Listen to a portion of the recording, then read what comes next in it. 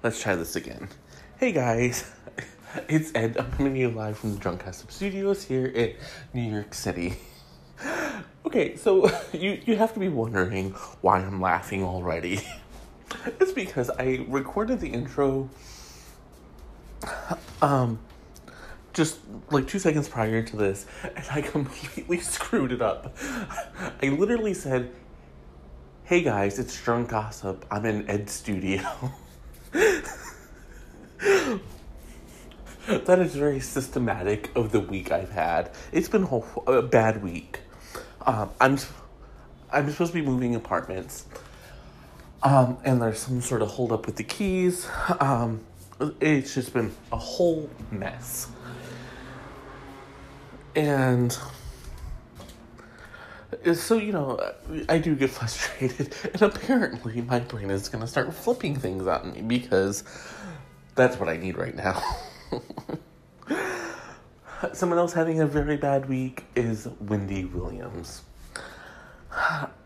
We've talked about her all week. Instead of True Crime Saturday, I think we're going to do a Wendy Williams special tomorrow. Because there's been so much that's come out about her this week. But first and foremost, let's talk about this. Because so on Monday, her husband's mistress had his love child. Then she was found drunk and rushed to the hospital. And she had to do all this while the public was watching. My heart really does go out to her. It sounds sarcastic, but no, I'm dead serious. My heart goes out to Wendy Williams because I don't think she's a bad person. I haven't always been a fan of hers. We've talked about this. I do think that there's a part of her that needs to get her shit together. But for the most part, she's a very reasonable person.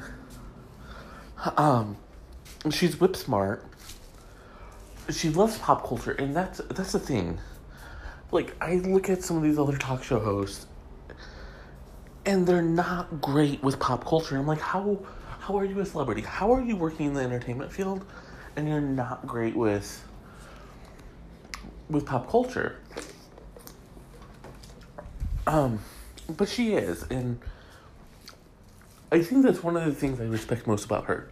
That, and I think I told you guys, her interviewing ability. My God, if a network hired her as an interviewer, their ratings would be through the roof. Because she's not one of those softball-y,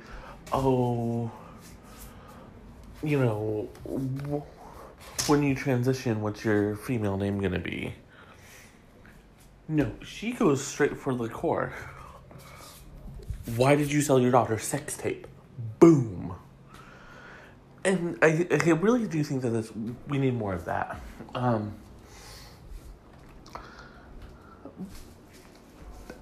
what else we need more of is we really need more of just her spirit.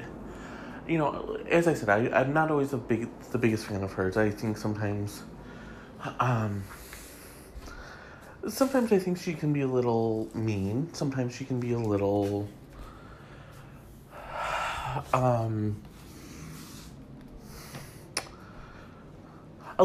hypocritical.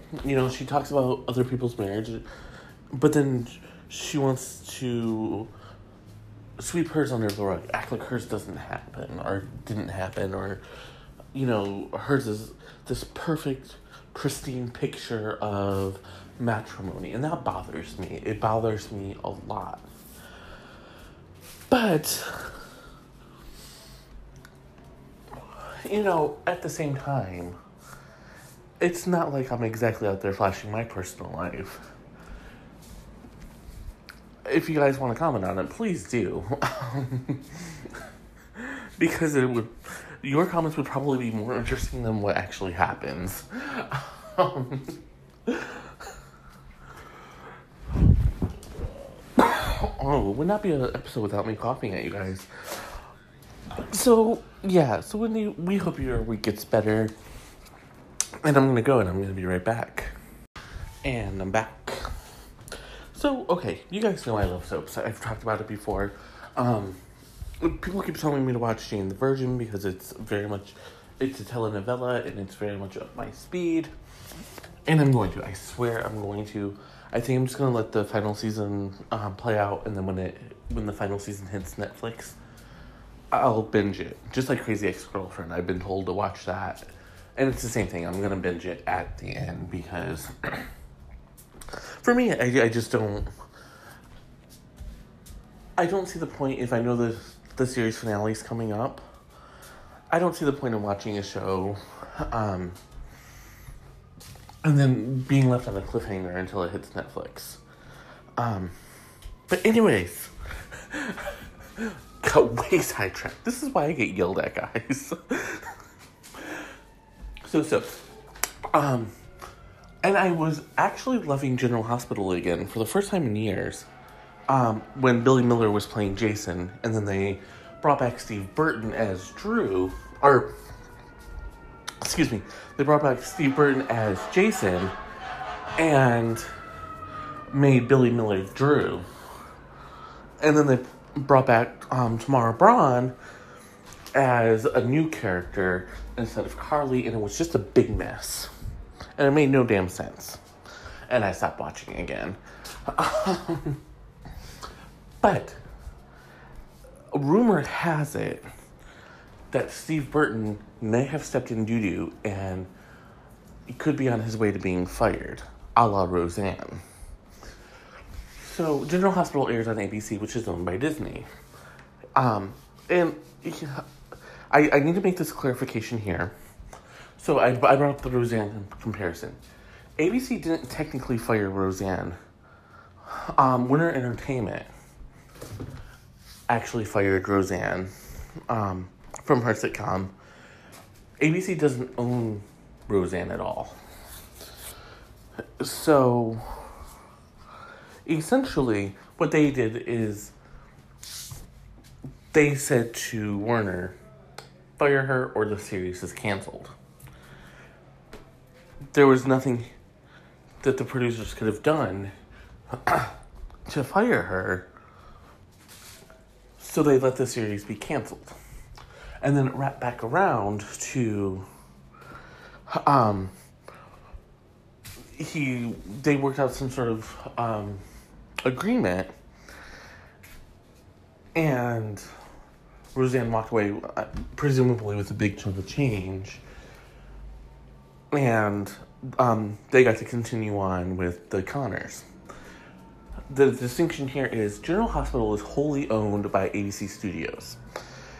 And, of course, ABC Studios is owned by Disney.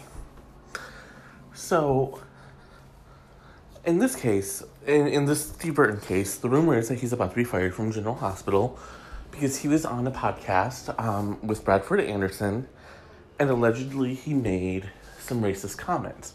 I have not heard these comments myself. I've only read about them.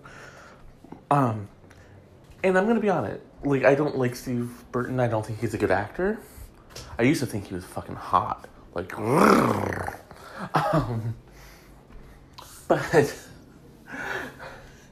I do not think he's a good actor.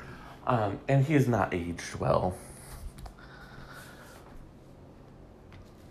But when I've read interviews with him, he does come across as a jackass. He does come across as someone who's out for himself. He doesn't care about his castmates. He doesn't care about really anyone but himself. He tries to play off the family angle, but it doesn't really work. So rumor has it that ABC has been looking for a reason to get rid of him. When they brought him back, they were expecting this huge surge in the ratings, and they didn't get it. In fact, the ratings have been fairly steady. And he commands a huge salary. Him, Maurice Bernard, and Laura Wright, who are General Hospital's big three. So if you can get rid of one of the three and still have the same ratings, but reduce the payroll by, $1 million or whatever the case is, why wouldn't you do that? And using his remarks for being racist gives them a reason to use the morals clause that's probably in each of their contracts. This is a developing story. I'm going to stay on it. As I know more information, I'll pass it on to you guys. And until then, I'm going to go and I will be right back. And we have some breaking news. Melissa McCarthy and let me try this again. Melissa McCarthy and Octavia Spencer have been set as the leads for a Netflix superhero movie called Thunder Force. Melissa McCarthy's husband, Ben Falcone, will be the director. And there's no official logline that's been released as of yet. But it's being said that it's going to focus on the two ladies getting superpowers. I'm also assuming that it's going to be more of a comedic vehicle than anything. Because, Melissa McCarthy is a comedy superstar. And Octavia Spencer, if you guys haven't watched her turn on Mom, go watch it. She is so funny. And it is actually very poignant, and you can see why she's an Oscar winner. Of course, I love me some Octavia Spencer, and I love me some Melissa McCarthy. So I'm really excited for this movie. I had wanted to see Can You Ever Forgive Me? I just never got around to going to the theater to see it. But I've heard that Melissa McCarthy is so good at it, and that the Oscar nomination was so well deserved. I don't know. I think I said this, but the movie is going to be on Netflix. And Netflix, here's the thing. I really respect Netflix's business decision,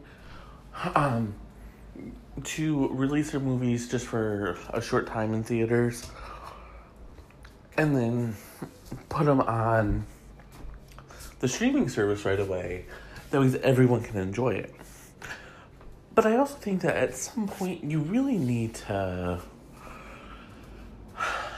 I think they're going to have to rethink how these things... Because they're spending hundreds and hundreds of millions of dollars on these movies. And I get it. The return on investment is... The return on investment is when they get subscribers. And, if their subscribers are watching their movies and whatnot. But, and this is what I call the Bird Box syndrome. So they said 40 million people watched Bird Box. Here in New York, the average movie ticket is about $15. So theoretically, 40 million people went to go see Bird Box. They would have brought in $600 million. Now, let's be clear. I know that if it was at the if it went to the theaters, 40 million people probably would not have stampeded out. It probably would have made about half of that. But even at 300 million, that movie didn't cost that much to make.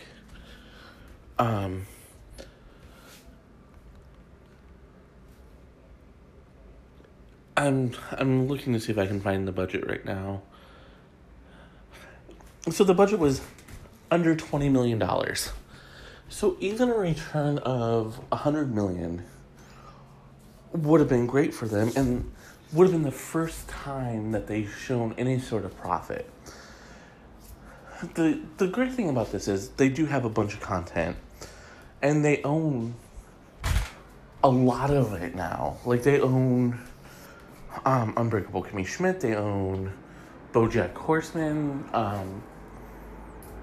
they don't own Fuller House, I don't believe. And they don't own One Day at a Time, which is why I got canceled. Stranger Things they own.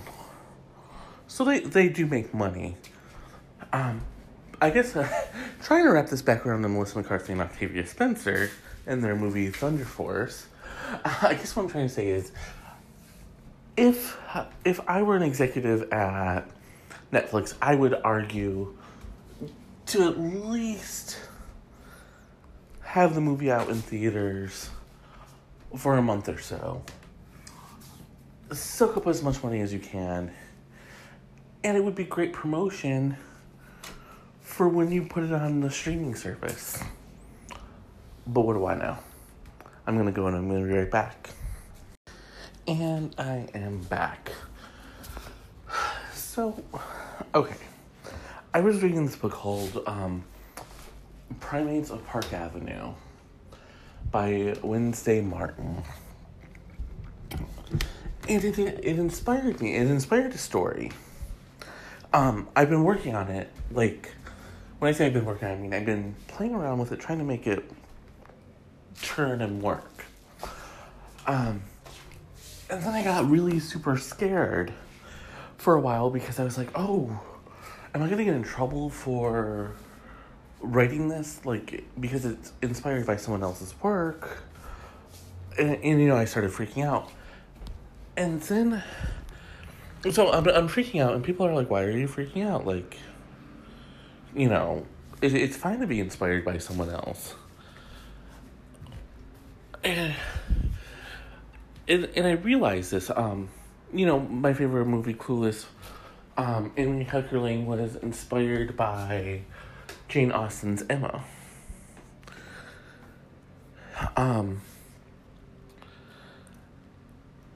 And Tina Fey, who I just love Tina Fey. She was inspired to write Mean Girls after she read Queen Bees and Wannabes. And so then I was like, alright, you know, obviously these will be much different storylines.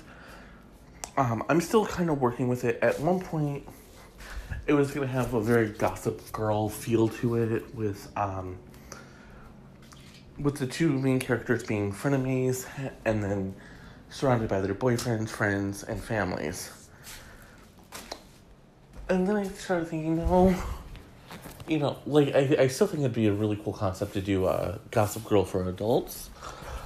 I'm just not sure that that's the right... that the story that I have planned for this is the right way to do it. So then I started thinking, you know, what would be cool to riff on and, you know, still have it be my own. But what would be something really cool that I could riff on and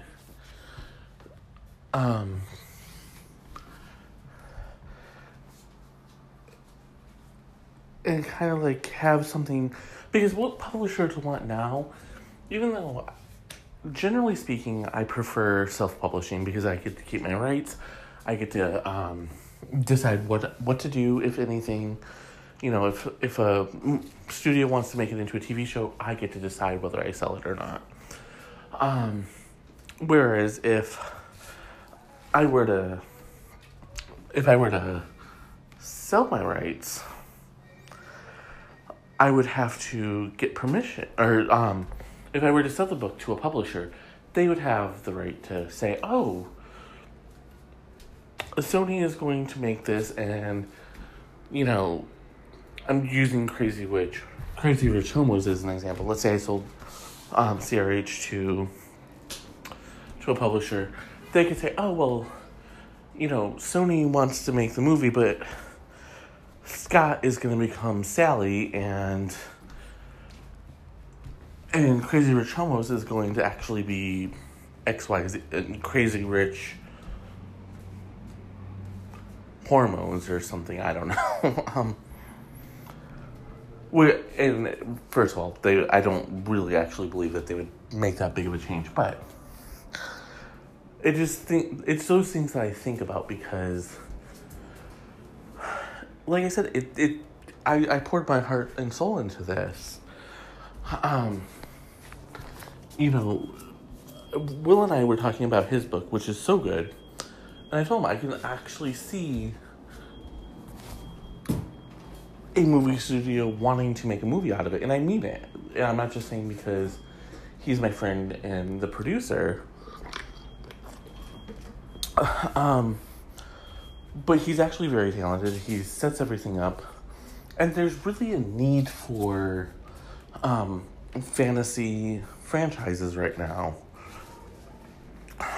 So I can really see him doing very well with it once he actually takes it out into the market, which will hopefully be soon because I'm still waiting on chapter 11. Hint, hint, William. So I'm still working on what to do with Upper East Side Bitches. And I started thinking about it again because originally my thought was to make it a blog. There was a book called, I think it was called Startup. And the author started the story by blogging it. And as she blogged it, she became more and more popular. And then after a certain chapter, she started hiding it behind a paywall. And people started paying for it. And I was like, oh, that's brilliant. That's absolutely brilliant. And then I was like, oh, well, I need to do, I could do that. So I came up with this whole concept, and and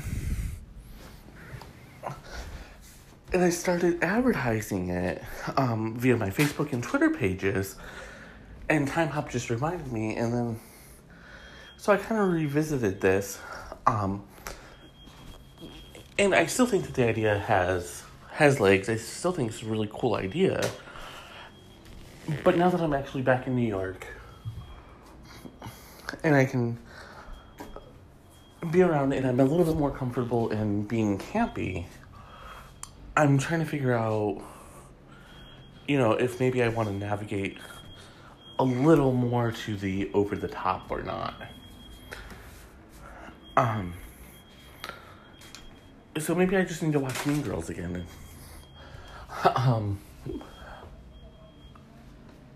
Or, have a drink or two. I'm gonna go and I'm gonna be right back. And I'm back.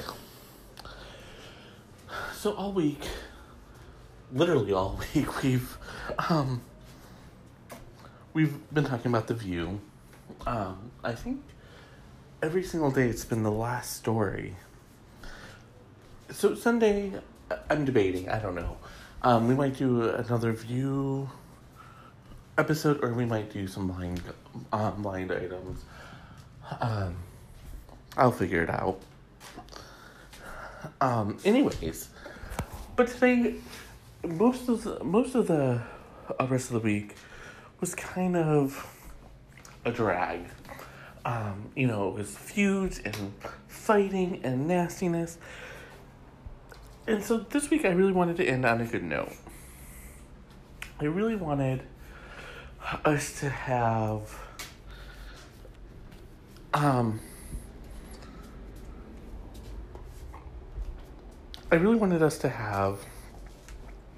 positive end to our week. I don't know if you guys had a bad week like I did, but if you did, I'm hoping that this story will make you smile, because it made me smile. So, like I said, we've been talking about The View all week. Rosie O'Donnell has been at the center of most of these stories. Whether it was a feud like in the last episode with her feud with Kelly Ripa, her feud with Barbara Walters, her feud with Whoopi Goldberg. At some point, you just have to say, who's really the asshole here? And, honestly, this is what I love about Rosie. She actually owns it. She knows. I don't think she thinks she's in the wrong all the time, but she will say, yeah, I'm an asshole. Yeah, I screwed up. And more than anything, that's what I respect about her, is the fact that she can't say, yeah, I got and stepped in it, guys. I fucked up. But this time, she didn't fuck up. She actually helped Sherri Shepherd get a better salary. So Sherri Shepherd shared this. She was in debt more than $500,000. She didn't give an exact figure, but suffice it to say, it was a lot of money she was in debt when she got the offer to join The View. And it was a really low offer, and she wasn't going to take it.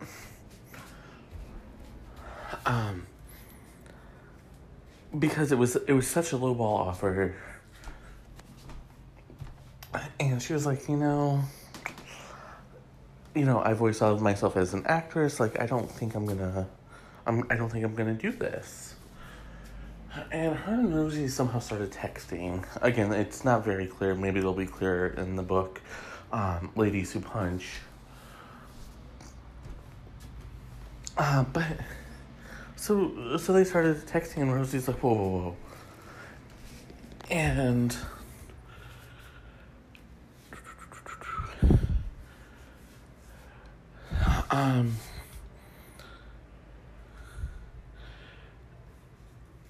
this is what Sherri Shepherd said about Rosie. Or this is what she said to Rosie. This is what they're offering me, which is hugely grossly low. Rosie was amazing. She said to me, this is what I made. This is what Joy makes. This is what Elizabeth makes. They had offered me a salary that was lower than Elizabeth. Rosie said, you're an established actress. Go back and counter with this amount. And they came up.